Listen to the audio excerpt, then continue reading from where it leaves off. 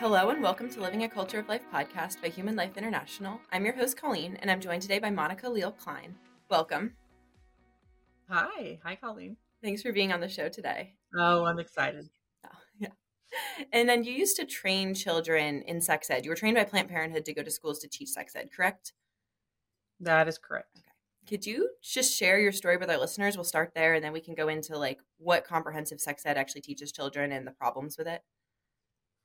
Sure. This all started with me graduating college and wanting to change the world and doing something that was important, and helping people who were marginalized. And this was actually in the 1990s. And HIV was the epidemic, was something that was at the forefront of everyone's mind. And I wanted to help marginalized populations. And so I ended up volunteering and then was quickly hired on to a gay organization that had an HIV prevention program in a low socioeconomic area of our city, Austin, Texas. And I wanted to do my part to help stop the prevention, to help stop the spread of HIV. And all the data was showing us from the CDC that it was in impoverished populations, people of color, homosexual men. And so I wanted to help save the world, basically. And so like I said, I just started volunteering and then was quickly hired to be a sex educator. At the time, it was called an HIV prevention specialist. And we worked in collaboration with the STD clinic from the city, as well as any family planning organizations. And so that would be Planned Parenthood and other federally qualified health centers. But really, it was Planned Parenthood who did most of the educating. And so we worked in collaboration with the STD clinic, other HIV organizations, as well as Planned Parenthood. And I, it was really my training at the gay organization very much to learn about the homosexual population, their sexual practices, what was high risk, what was low risk, how to communicate that. And after a few months, they said, it's time for you to learn how to share this with children. And that's when they sent me across the street from our office to a Planned Parenthood clinic. And the director of sex education was the one who began to mentor me on how to share that prevention, STD, pregnancy prevention message to children. What age children were you teaching? Was it like teenagers? Was it preteens? What was the age bracket that you were doing classes for? Yeah. Good question. A lot of these programs will hide behind the government language, and the government language for any of these programs is going to be for women, it's going to be women of childbearing age. And so for many of us, we may think, well, obviously that's adult women. But really, what that means is any girl who has started her period or even is about to start her period. And so with these kinds of programs and the approach of comprehensive sex education, their foundational belief is that children are sexual from birth. And so they truly believe that children have a right to sexual pleasure and sexual activity. And so, although the grant language may say women of childbearing age, that could be as young as 9, technically, because a girl can start menstruating at the age of 9. But with their foundational belief with comprehensive sex education, they would then say, well, it'll be any child really who needs to learn about how to prevent the spread of STDs as well, and HIV. And so that could be very young children. Now, in the 90s, at that time, they didn't set a limit to how young a child that they would teach, but really it was around 9 years old. And so the director of sex education at Planned Parenthood of Greater Austin, Texas at the time, she let me know that there was girls as young as 9 coming into the clinic with STDs and other issues that they were facing because of sexual activity. My first reaction, though, having been a young woman at the time, I was college age, just graduated from college, my early 20s, and I had not been a sexually active youth, so my first thought was, well, if a girl is 9 or even 10 or 11 or 12, my first thought was that that's sexual abuse. That's not actually voluntary. And so I expressed that concern to her and wanted her to teach me how to help these girls avoid those situations. Not that it was their fault that they had been sexually violated, but again, how do you educate girls Mhm. to protect themselves and avoid that altogether? And she immediately corrected me, patted me on the knee, and said, "No, dear, we're not here to teach them how to avoid sex. We're teaching them how to do it safer." And so she let me know that it would make those girls feel ashamed or as though I was judging them by teaching them to avoid sexual activity. She also reiterated that this was their choice, that they were consenting, and that I would be judging them if I were to give them this alternative, which is to avoid sexual activity. So she immediately corrected me, and it didn't settle well with me at first. Now, I'm not going to say that I had a conservative worldview or even a biblical worldview at the time because I was not a Christian at the time. Um, and so I looked around and I thought, well, the government is funding this organization, it's Mhm. funding my organization. We've got nurses, we've got physicians. I'm going to trust the expert. And so I allowed her to teach me their philosophy, their worldview, and again, I wanted to make a difference in the community and protect the marginalized. And so I went ahead and did as she told me. What was that philosophy and worldview? Well, it's what I mentioned earlier. There's this really it all came from a man named Alfred Kinsey, Mhm. and back in the 40s, and he was a zoologist, but really he was a sexual deviant, and he wanted to really justify his pedophilia, his homosexuality, just and if he was involved in many depraved sexual activities, Mhm. and in order to legitimize that, and then get the rest of the world to agree with him, he began to do research to prove that these things were normal. And he was heavily funded by the Rockefeller Foundation and many other people Mhm. to do that. He did that at a university as well. And currently, well, actually not anymore, but the Kinsey Institute, which was established in his name, was at the University of Indiana. And just in the last year, some friends of mine were able to defund them and get them kicked out of that university.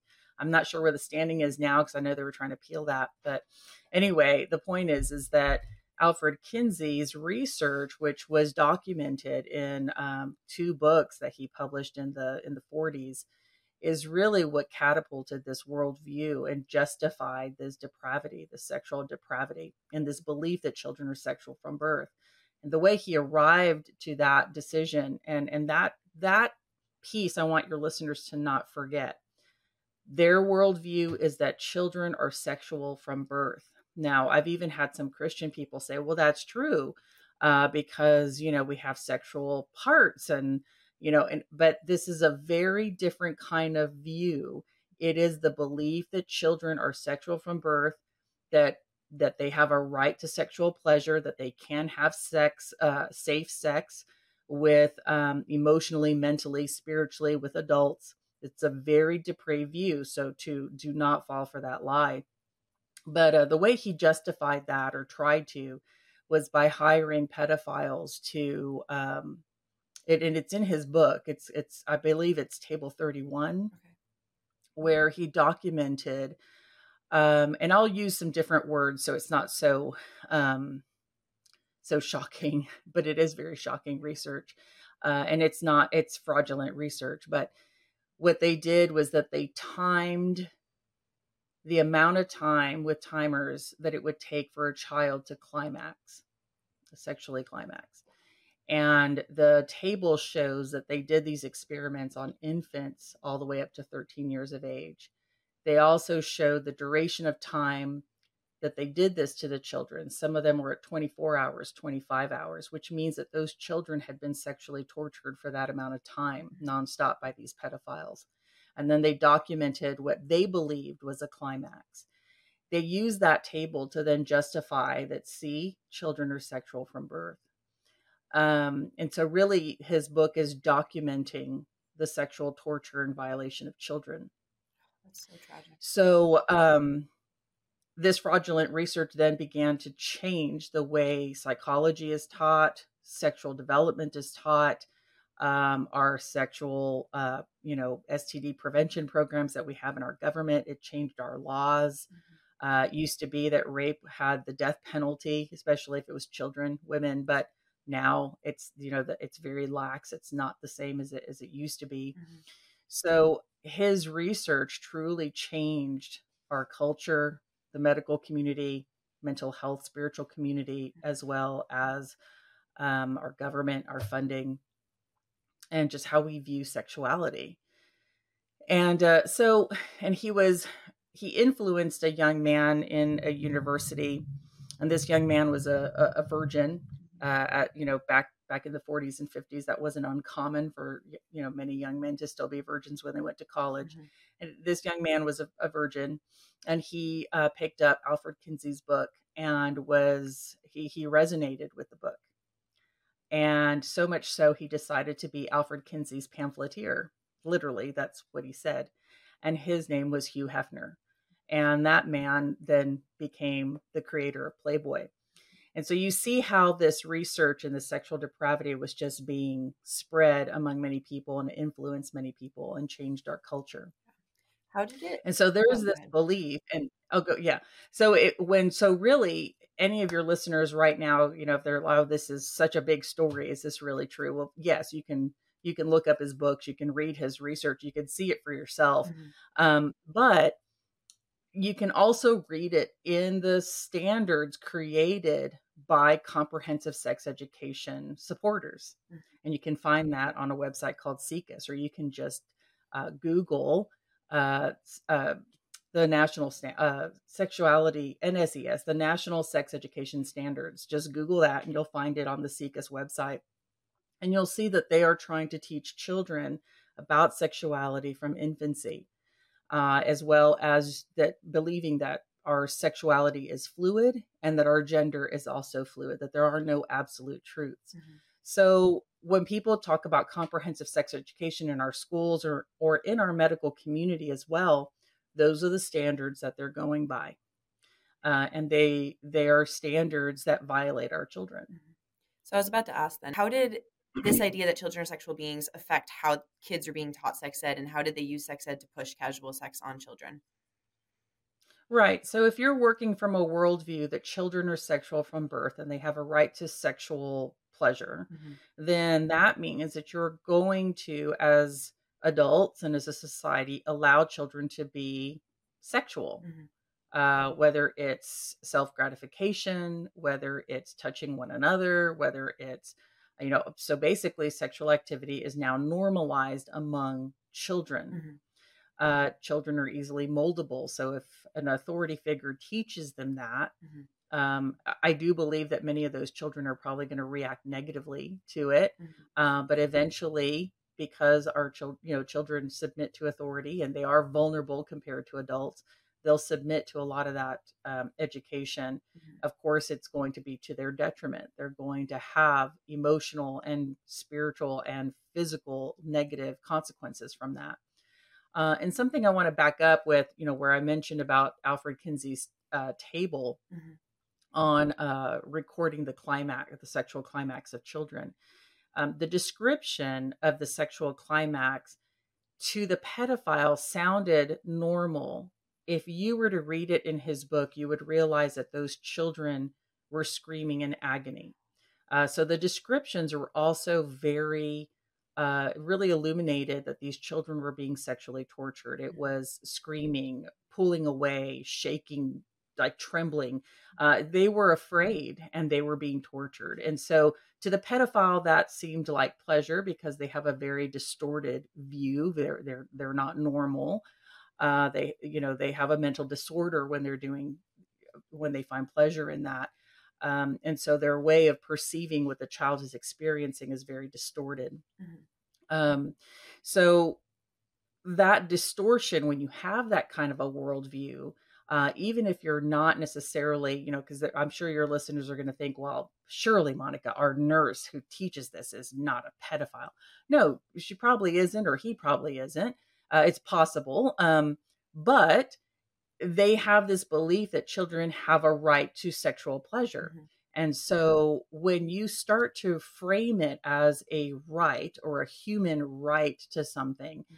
then we start to think about, okay, if there's a human right and a human right can be violated, who would violate? Who would be that person, that oppressor that would try to keep sexual pleasure or sexual activity from a child?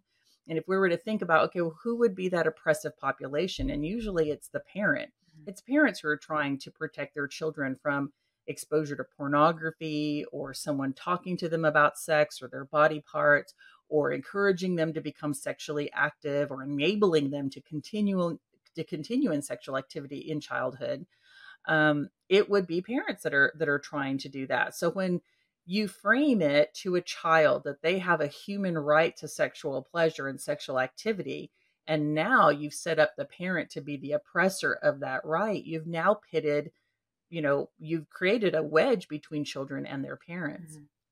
And so that's what we're seeing today as well, is that many children um, are really speaking as though their parents have no authority. Their parents don't know, they're not up with the times. They're not woke. Mhm. They don't understand. Yeah. And the way Planned Parenthood and other comprehensive sex educators teach that is very gently.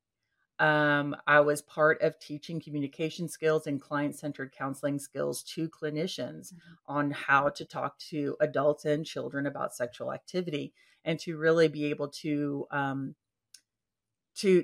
create a bond and a trust with them so that those individuals could share with the clinician what their sexual activities were to assess their risk. Mhm.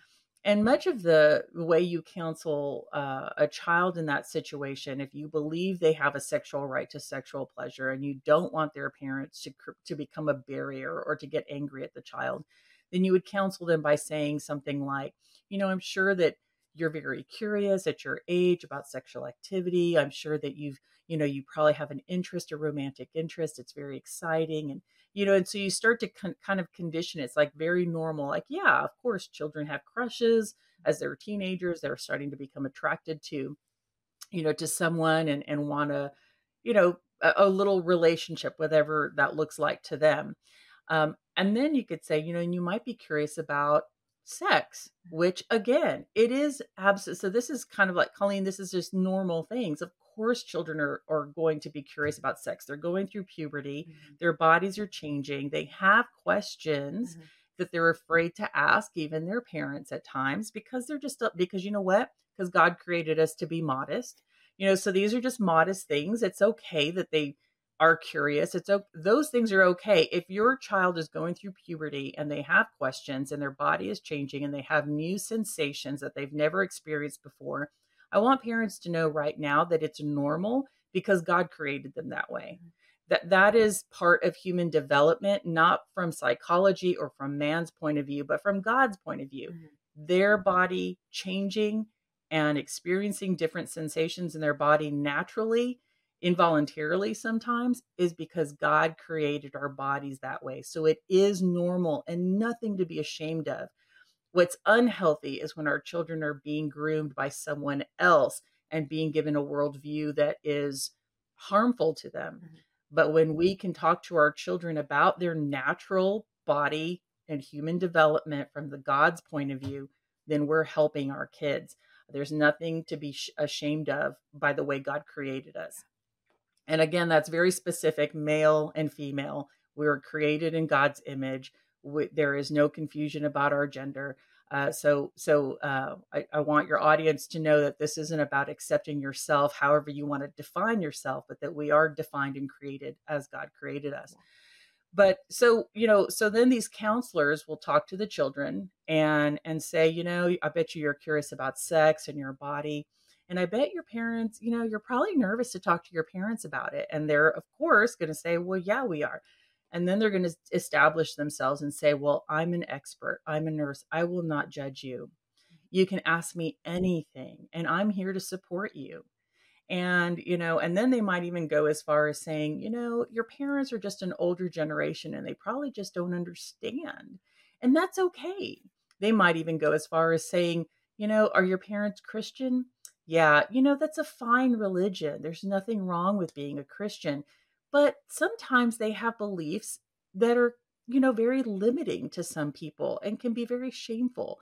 And so they kind of start to counsel that child in a way that they're not attacking the parents in an aggressive way, but they're attacking them in such a way that they're going to now have that child trust this nurse or this sex educator instead of the parent. Mhm. So they're not saying your parents are bad.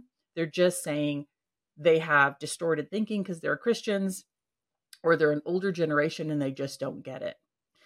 And so now this child is going to say, hey, this person is nice. They're not attacking my parents, but I can ask them questions that I wouldn't ever want to ask my own parents.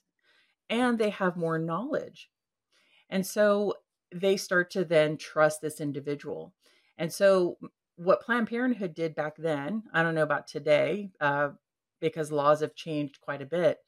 But back then, they would encourage children to give them a false name so that if a parent did call the clinic, they wouldn't have to say that their child was there, or that they had a file there. They might even encourage the child to give a different phone number for follow up appointments so that they wouldn't receive the phone call at their home. Of course, this was back when we had So landlines. this would be Um, happening outside of the school at this point. So would it be that they'd establish a connection in school and then the children would come visit the clinic?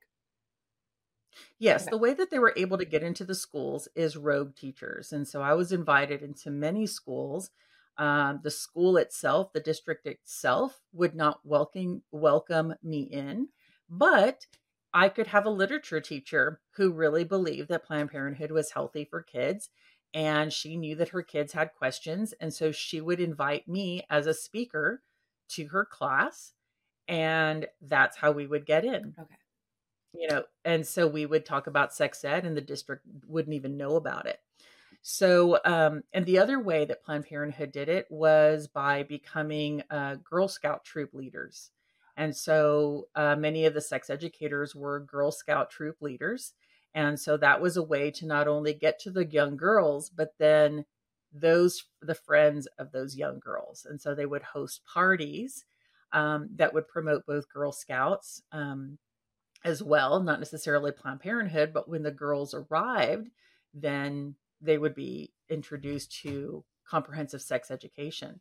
And literally, one of the educators at Planned Parenthood that I knew was a Girl Scout troop leader. Mhm. And she would have her Girl Scout troop meetings at the Planned Parenthood education building, and they would help creating condom kits. They would help. A condom kit is a little Ziploc where there's a condom, lubrication, and information that was put into that little Ziploc, and those were handed out. So here we had minor children in Girl Scouts creating condom kits for Planned Parenthood and distributing them. So it just continues, and so we can have after school clubs Mhm. that either it was hosted by Planned Parenthood or maybe it was a completely different group, but yet Planned Parenthood was still invited to come in. Sometimes you might form a group that's about healthy relationships or I don't know, something that just sounds completely innocent, Mhm. but yet it was run by a Planned Parenthood person or other comprehensive sex educator. Like I didn't work for Planned Parenthood, but I was an HIV specialist. Mhm. I could have formed any group that I wanted for after school. Um, and it didn't have to be necessarily about sex so that no one would know about it, but then they would be taught about sex and be supported in that, each time. So what sort And of so there's a lot things? of different ways that they did it. Yeah. What sort of things did comprehensive sex ed push for children? Like I'm guessing contraception, having sex casually. What else was being pushed through these education programs? Right. Well, first and foremost, they're going to be taught that sex is perfectly normal. Hmm. It's perfectly normal at their age, but that they need to be responsible. And then they would be encouraged and said, I know a lot of people, maybe even your parents, think that you're just a kid, Hmm. but you're capable of so much more. And so, again, another way to create a wedge between children and their parents. And so, they start to form this bond with the child. And so it's really similar to really a pedophile. And so the FBI put out an article about how pedophiles work and how they groom a child for sexual activity. Sexual activity. And it's very similar to a sex educator. And I'm not saying sex educators actually ever touch a Yeah. child, because I never witnessed that. That wasn't something that I ever saw, but the education is provided to a child to become sexually active. Mm-hmm. But the first step is to gain trust with the child. And so I kind of have already given you examples of how they Yeah. speak to a child to gain that trust with them. Mm-hmm. And the child becomes very open and shares intimate things with that educator Mm-hmm. or clinician. And then the next step that the FBI listed is to slowly begin to desensitize that child to sexual content. So it could be things that they listen to, things that they watch, or it could be pictures. Sex educator does the same thing. And I'll share with you how I was taught to do that, but to desensitize the child to the topic of sexuality so that you can teach them all the details about sexual activity. And so then the third step that the FBI listed is that once a child is desensitized, then they move towards sexual violation. And so for the sex educator, it's once the child is desensitized to the content, they then teach them about sexual activity and how to access the healthcare system so that they can get tested for STDs, pregnancy, and get abortions. So then, as I met with my mentor at Planned Parenthood, one of the first things that she taught me is she said, well, one, these kids are sexually active, so she shared some of the case studies in their clinic of girls young as 9 coming into the clinic. And she said, okay, so now that's been established. She's established in my mind Mm-hmm. that children are sexual. All right. So then the next step is, well, Monica, she said, these kids are not going to admit to you that they're sexually active. Mm-hmm. And she said, they're inhibited. So it's really interesting. On one hand, she's saying that children are already sexually active and consenting, but then on the other hand, she's also saying that they're inhibited. So which one is it? Yeah. It's that they really are inhibited and that not all children are sexually active. Some may be, but many of those have probably been exposed to pornography or have been violated by an adult. Mm-hmm. Um, so, so she said, so you start off your workshop with children with an icebreaker, and that's the first step to desensitize them to the topic. And so that icebreaker, which I've seen in many comprehensive sex ed programs even today, Mm-hmm. is very simple. And it was actually something that was used by Alfred Kinsey himself.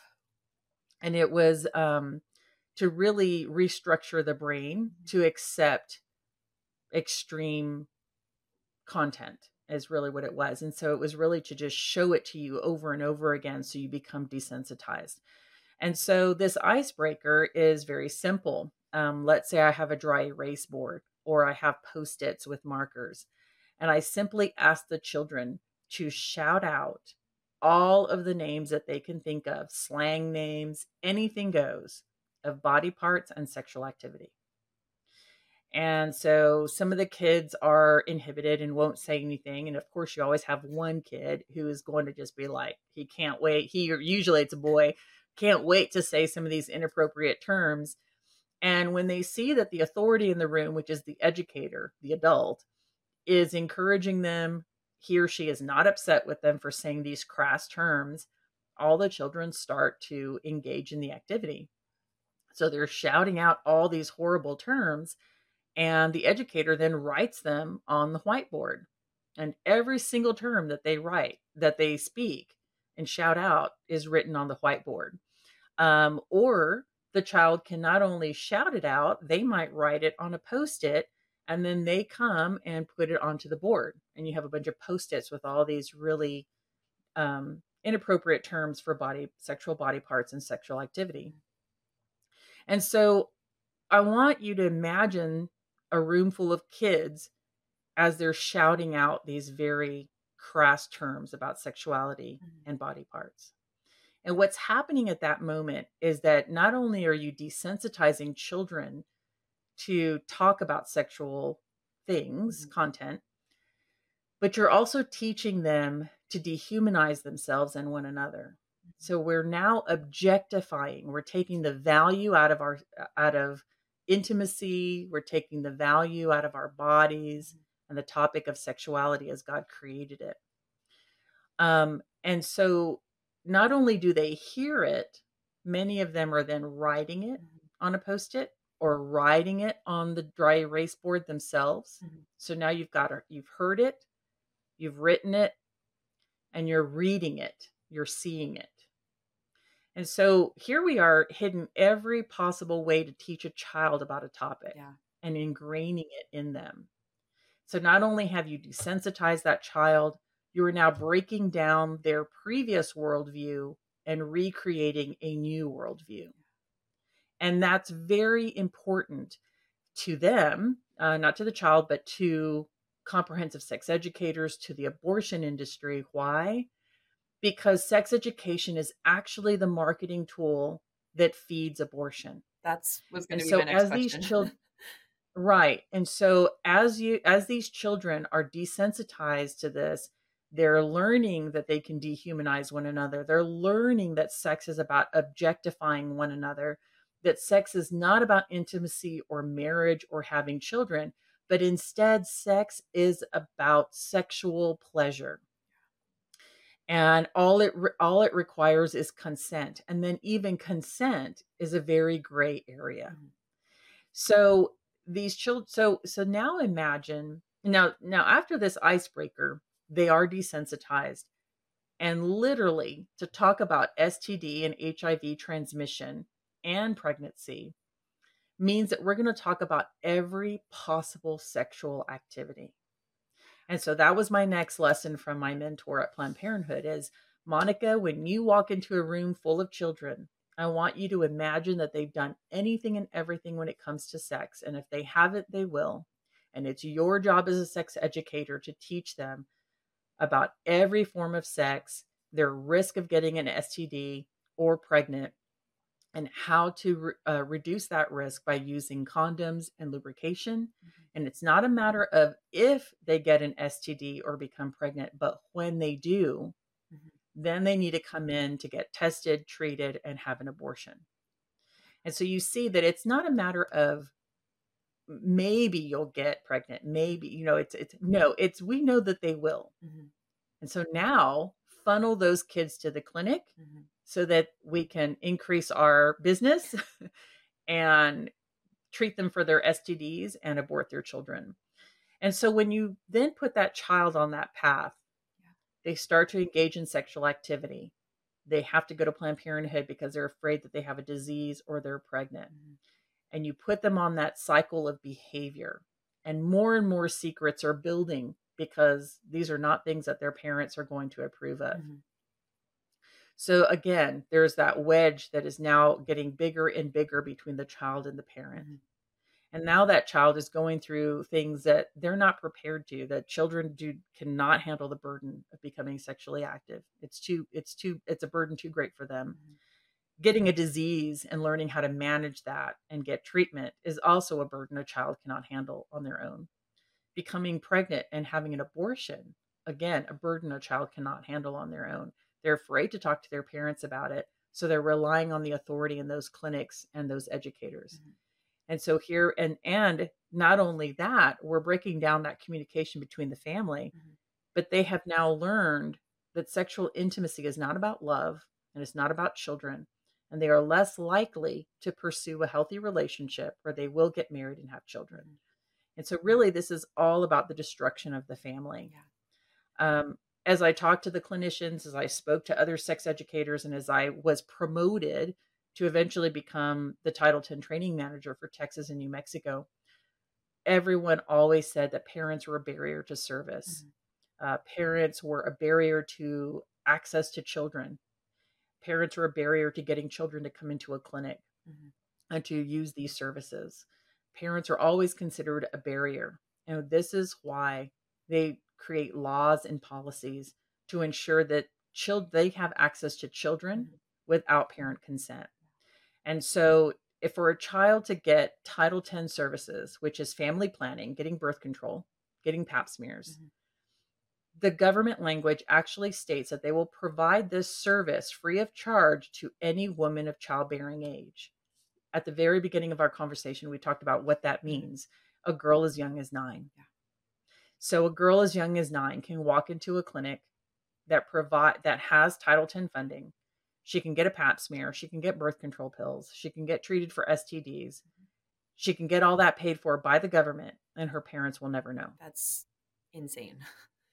And I'm assuming And that that's been going on for a very long and I'm time. assuming that the parents didn't know what you were teaching the children when you would go into schools as well, because it would have been like you would have been invited by a No. teacher. Yeah. Oh yeah, no. Parents probably didn't even know that sex educators were coming in and teaching their class. And if a child isn't going to say No. anything, Especially once you drive that which they wedge. may not. Yeah. Right, right. So this isn't, it's posed to the child that this isn't a bad thing. It's just that your parents don't understand and we're going to teach you. And Mhm. quite honestly, kids don't usually tell their parents what they're learning at school anyway. So it's out of sight, out of mind kind of a thing. Mhm. And so they're using the vulnerability of our children against them is what they're using their natural curiosity. They're using their natural human development against the Mhm. child to lure them into high risk activity that's high risk for their spiritual lives, their emotional lives, and their physical Yeah. lives. Did Planned Parenthood ever teach you to talk about abstinence at all, either in favor of it or against it? Abstinence is considered laughable to Planned Parenthood and to anyone in the STD or HIV Okay. community. And that is a direct quote. Abstinence is laughable. They do not believe that anyone will abstain. They don't believe that Christians abstain. They don't think priests abstain. They don't think their worldview is sex all the time. And so they believe it's laughable. It's not, if anyone says that they were a virgin when they got married, maybe it's possible, but more than likely it's not true. So they don't believe abstinence is a real thing and it's laughable to them. Now, if you were to read, even on Planned Parenthood's website Mhm. about abstinence, they do talk about it. Their belief about abstinence is, and I'll use some terms that I don't know if you were going to edit them out or not, but Planned Parenthood believes that abstinence, examples of abstinence are mutual masturbation, massaging one another, touching one another, either under the clothes or over the clothes, showering. Just they list all these erotic things basically that are not intercourse Mhm. that they would consider to be abstinence. And so they don't believe that that's how they would teach abstinence. Now they might say something like this: abstinence is the only 100% way to avoid disease and pregnancy. They'll say that statement, and then the rest of the time that they're with the child, which is probably an hour, they will talk about having sex, using condoms, lubrication, Mhm. etc., and all the sexual activities.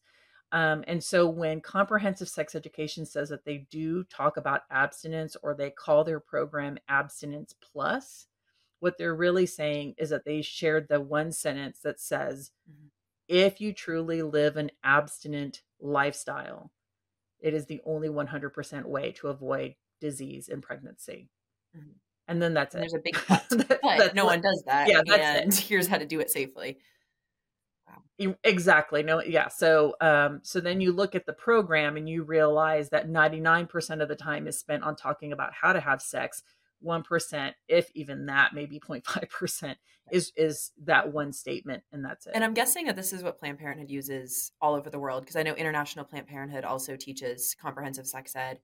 Um, Right. yeah, because HLI has we do chastity education, obviously abstinence based chastity education all over Right. the world, and we had this great story come out of Malawi back in September, where Planned Parenthood showed up at the school that we've been doing chastity education at, and the students immediately knew that something was wrong. And I'm wondering now if it was the icebreaker, and they actually chased them out of the school and burned the condoms they left behind. Wow. Wow, that is awesome. Yeah, it was a pretty great story, and I'm really wondering now if it was the icebreaker, if the kids were just like, "This is horrible," like if they were using the same kind of technique. I'm really wondering if that's what kind of clued the kids into the fact that these, like, because ours obviously is Catholic Christian, talking about saving sex for marriage, the beauty of sexuality, how it's a gift between a husband and wife. Mm, And so I'm really wondering if the kids recognize that there was a crass approach to sex going on and talking about pleasure. I know that I did some research on yeah. IPPF and they were doing a program called Treasure Your Pleasure in Africa. And I'm wondering if that Mhm. kind of crass pleasure based language is what really turned the kids off. But yeah, that was. Yeah, it is very crass, very much. It's always crass, Mhm, and it's always, in some kind of language that makes it seem like it's cool. mhm, But when you have children who have learned the truth and have that worldview, they can discern the difference, and that's why that's so important for parents as well as like schools like what you're talking about continue to yeah, share God's truth with those children so they can combat opposing worldviews. So that's good. That's yeah. good to hear. And I'm not surprised though. I hope that school, I think, did you say it's a Catholic school? It's a public school, but we have Catholic Oh, it's public missionaries. school. Yeah. So Oh, I in see. Africa, Okay. they Okay. basically allow both sides to come in. So Planned Parenthood can come to the school, but Catholic missionaries or Christian missionaries also can come. So they get both sides. And so as soon as we started visiting that school, teen pregnancies stopped completely. And then obviously the kids took it to heart because they didn't want to listen to Planned Parenthood either. So yeah, Wow, that is yeah. awesome. Right. So in Africa and other countries, they receive funding from the Hmm. UN, a lot of money, millions, I'm sure even into the billions, Hmm. I don't know. But the condition is that they have to bring in abortion and comprehensive sex Yeah. education. And so many of those countries accept the money and accept that condition. Hmm. I think Uganda is one that said that they will not accept that Yeah. condition. And they've run them out and not accepted the money, I Yeah, believe. there's a And that's treaty. because they have They're trying very to pass a treaty right now called the EU ACP treaty, which is going to force mhm. 79 countries in Africa, Caribbean, and Pacific states, if it gets passed, to have mandatory comprehensive sex ed, abortion, and contraception. And so Wow. that's right now it's going on, we're trying to fight it. They need 52 or 53 countries of the 79 to sign, and they're at like 44 right now. So our missionaries have also been working to try to get them to either countries to either not sign or to convince countries that have signed to revoke their signatures before the deadline.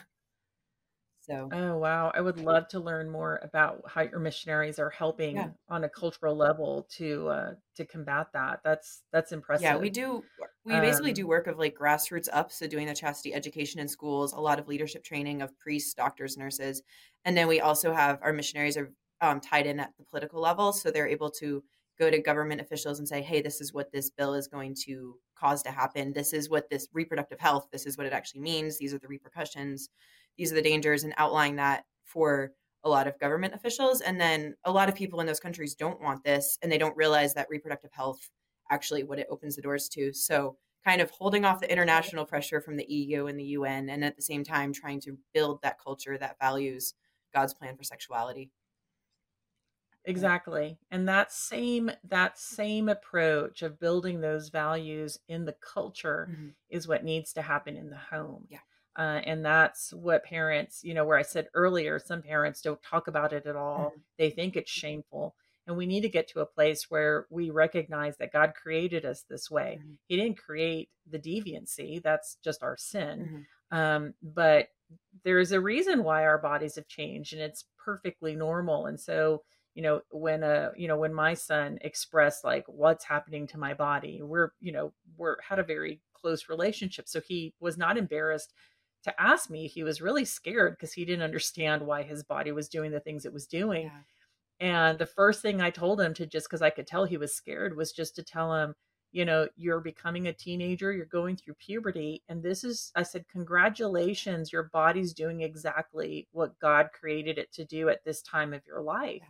And you're going to have more changes and you're going to have more questions. Hmm. And I just want you to know that God created you this way. These things are happening because God has said it's time for your body to do this. And that's okay. Hmm. And now let's talk about ways, to manage these things and have those conversations. And so that really calmed him down to realize this is normal, this is okay. Hmm. and there are things I can do.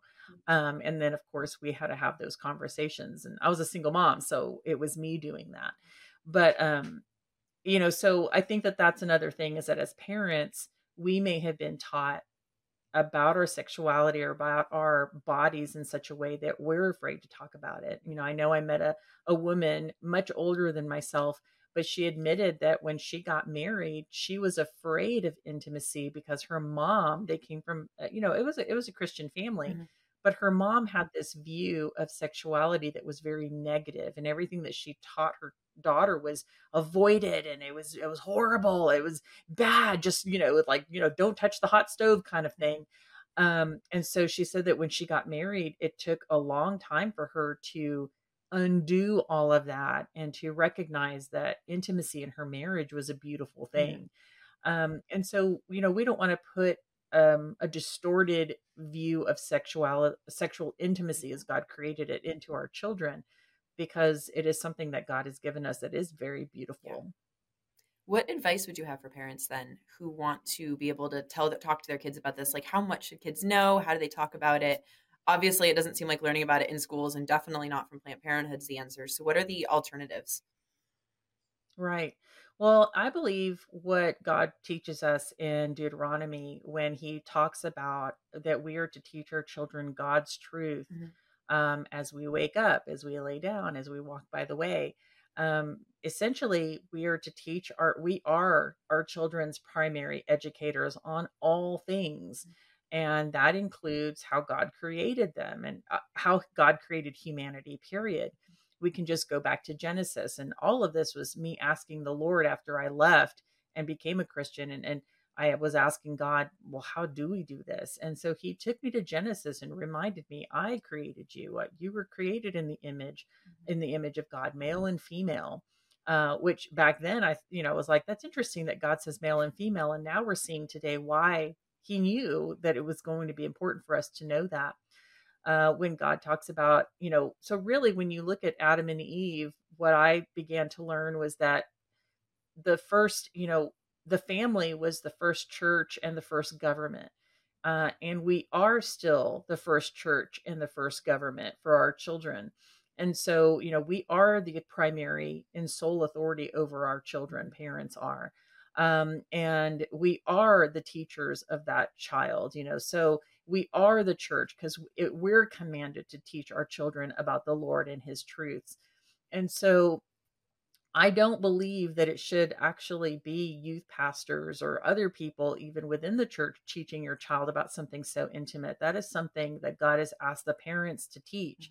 Now, I do believe that the church can provide resources and support in many ways, but they are not the sole authority over our children. They are not the primary educators of our children. The parents are. And so, my advice to parents is to, if you don't already have a healthy view of sexuality, sexual intimacy, if you don't already know God's purpose for all of that, then dive into that first. Start to really align yourself with God's truth about that. So just because we're Christian doesn't mean that we actually have that worldview about sexual intimacy and marriage.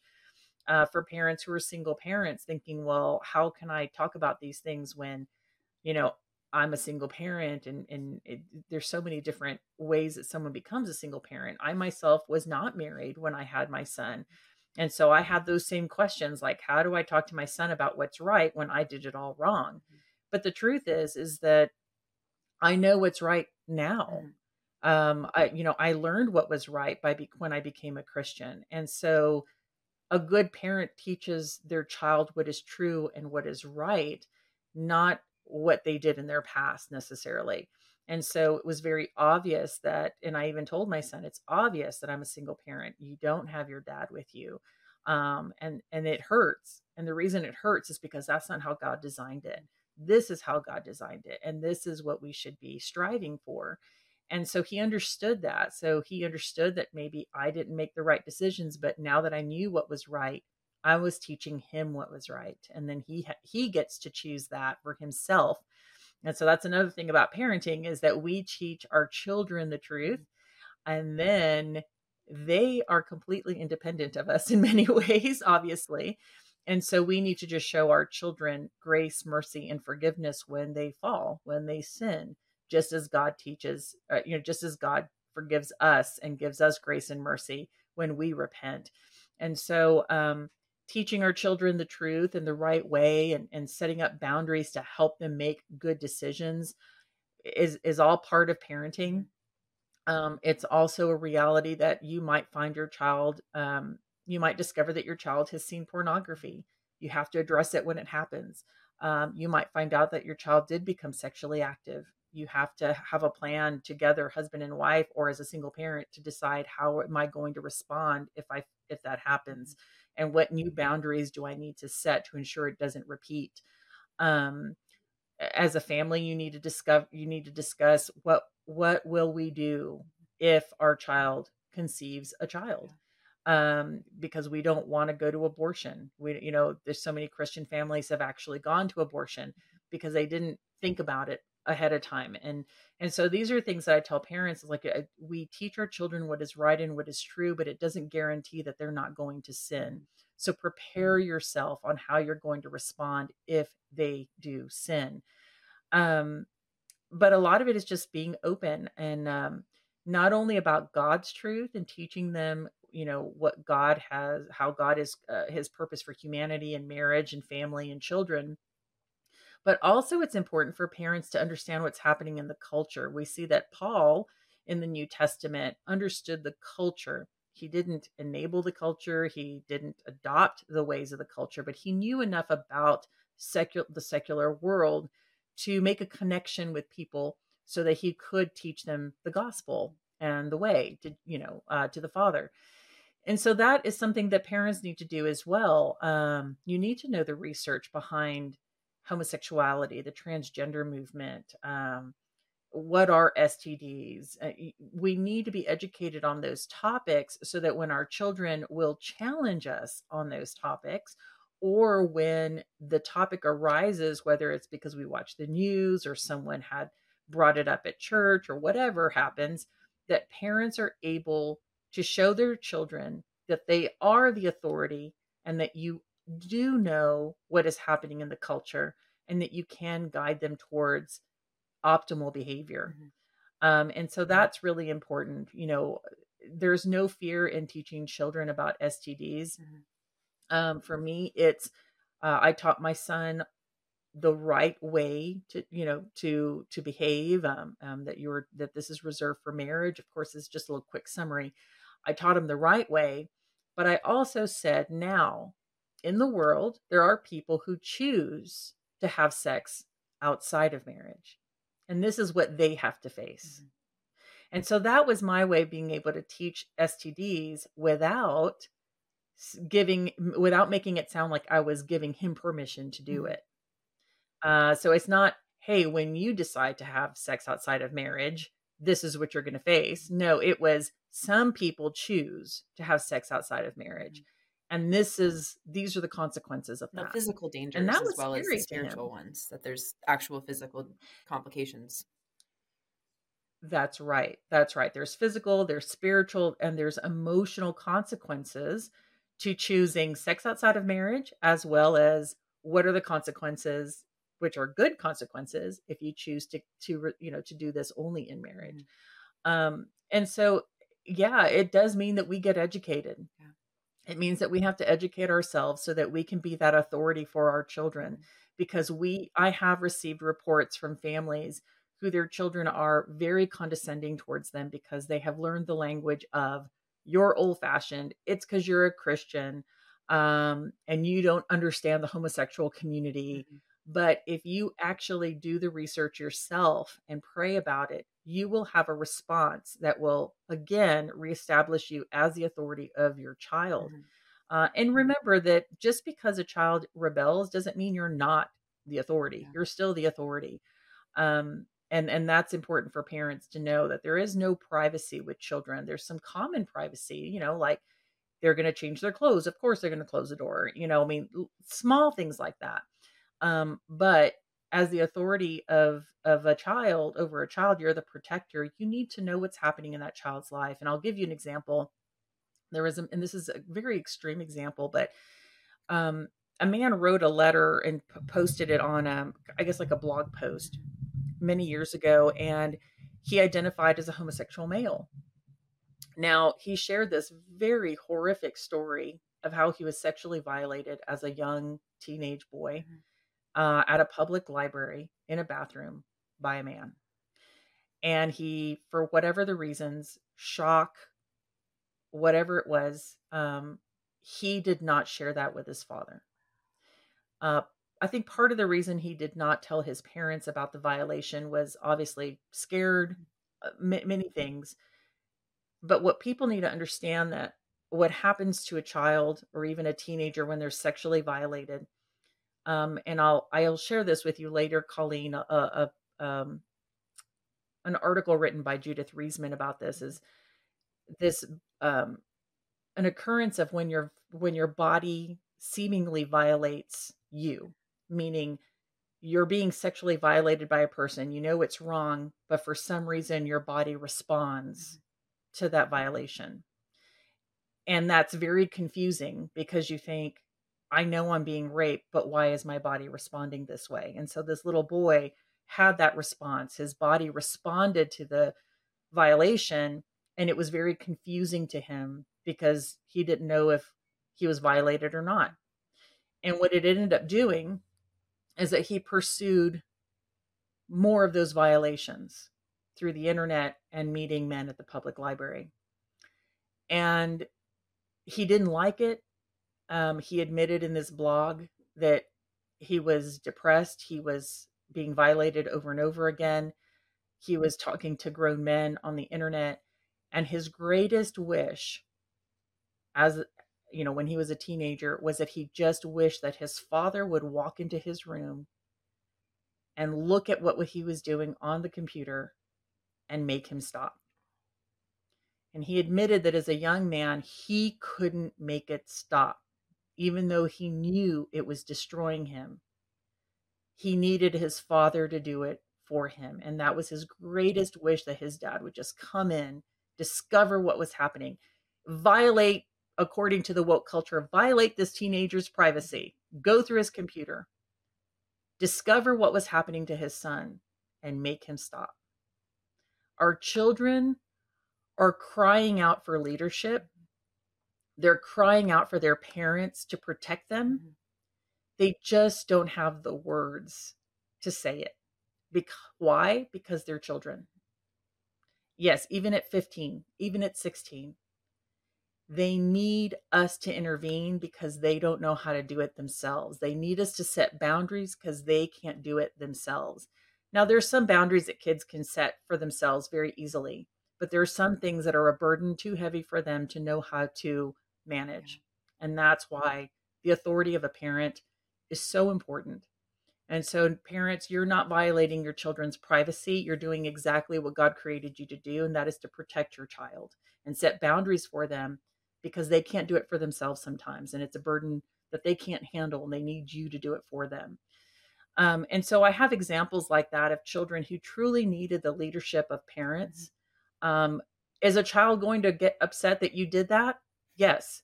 Even if they knew it was good for them, they're going to be upset. They're going to roll their eyes. They might yell. But we know that if we're doing the right thing, protecting them from unhealthy behavior, then we know we're doing the right thing. You can be confident about that. Many times, my son, and I know a lot of parents have shared this, that after disciplining a child, they're, of course, upset, but then all of a sudden that child bonds with you afterwards because it's a relief. It's a relief because you've taken a burden from them that they couldn't handle. They couldn't manage a situation. And so they needed the parent to step in. um, Telling your teenager, if you're at somewhere and you know you're not safe, you know you don't like it, you know you're at a party and you're not comfortable with the drinking or the drugs, you know that you're not, but you don't want to look, you don't want your friends to get upset with you. Give us a call and just give us a code word and we'll come and get Mhm. you. And you can blame us that, oh, my parents found out and they came and they got me, and you can save face with your friends, whatever, to keep that child safe. And so that's what's really important is my work with teenagers. Even back then, when I was a comprehensive sex educator, I discovered that kids were truly looking for the truth. They really do want to be protected. They really want to be shown that there's another way. When I proposed to a group of 13-year-olds that they didn't have to have sex, they were astounded. They couldn't believe it. And a little girl actually said, "Ma'am, no one's ever told us that." And this was a very high risk neighborhood. These kids were living in government housing. I every week was dropping off bags of condoms to women who lived there who were known prostitutes. These children were seeing high risk activity all the time. But when I let them know that they could say no to sex, their response was, "No one's ever told us that." And they started talking about abstaining from sex. Um, What and it wasn't, Oh, go. go I was gonna ahead. say, what caused you to leave that then? The like working at Planned Parenthood and teaching kids. Yeah, that's a really good question. So when really God used my becoming pregnant, his pathway to Okay. him. And so what I was not only teaching this philosophy, this worldview Mhm, on sexuality, I began to live it. I began to adopt mhm, it. And I found myself with an unplanned pregnancy. This kind of comprehensive sex education puts you on a cycle of behavior that basically it's these are the steps. You don't have to think about it. There is no thought, there is no critical thinking. It's have sex, use a condom, lubrication, get tested, get an abortion, and start all over again. I mean, it's just it's a non-thinking kind of thing. It's just on automatic. And so I automatically set an abortion to abort my child. But I did have a good friend of mine who humanized my child, and I decided I chose life, and now I have a 24-year-old son. Um, and so God used that um, to really make me vulnerable mhm. and really put me in a place where I realized I needed the Lord because I wanted to be a good mom, and I came to Christ. Now, I did not right away recognize that the kind of work I was doing was against the Mhm, Lord. And I really think that in hindsight, that God used my career to expose so much of that to me so that I would be able to then have an opportunity to share it with others and warn parents about what I mhm, knew. And so it was still many years before I left. But the last straw, as I had mentioned earlier, they have a worldview that children are sexual from mhm, birth and that they consent to sex, even with adults. And so the last straw was when I was training several clinics, several Planned Parenthood clinics in South Texas. And I was a Title X training manager. So I was going to train all of these clinics from South Texas on the key concepts of Title X. And one of those was human trafficking. And I had already, on my own time, had learned more about human trafficking, had been to some human trafficking conferences. And so I was armed with that information. And I thought, this is great. I'm going to finally be able to teach Planned Parenthood that these cases of statutory rape that they're seeing in the clinics are actual crimes and that they'll start to report them because I knew they were not reporting when young girls were having sexual relations with adult men. And so I started to explain to them that now the laws had changed and that statutory rape fell under human trafficking and that it was a federal offense and that they needed to report it.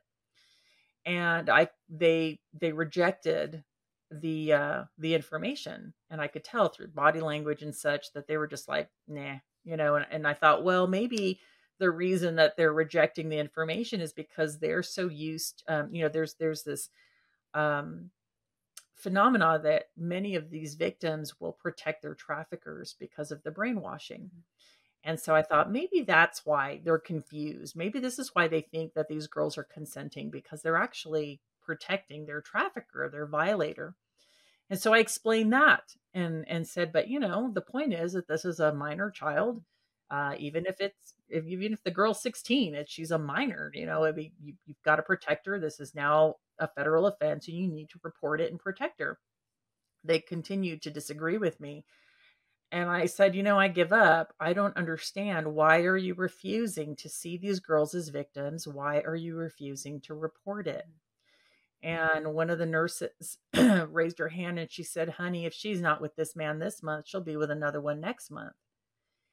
And they all agreed, about 300 people all agreed, 300 women, clinicians, educators, all agreed that these young girls were consenting to sex with adult men.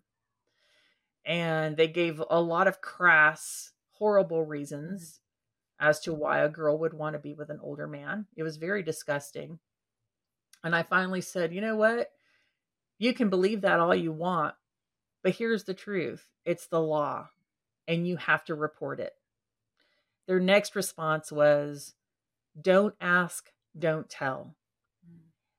If I don't ask the age of her sexual partner, then I don't have to tell. And so they refused to protect these young girls. So you need to understand, and your listeners need to understand that Planned Parenthood, and there are many clinicians, the medical community believes this as well, that they have a right to these sexual behaviors, that they're consenting. Mhm. And they have a very distorted view of our children. They have a distorted view of sexuality, and they're not there to protect our kids. Mhm. I took this concept, this belief system, to a victim of human trafficking who is now a woman who advocates for victims of human trafficking. She helps counsel them. She's a leader in the community. And I asked her about this, and she said, the truth is that traffickers are masters of getting consent from women and children.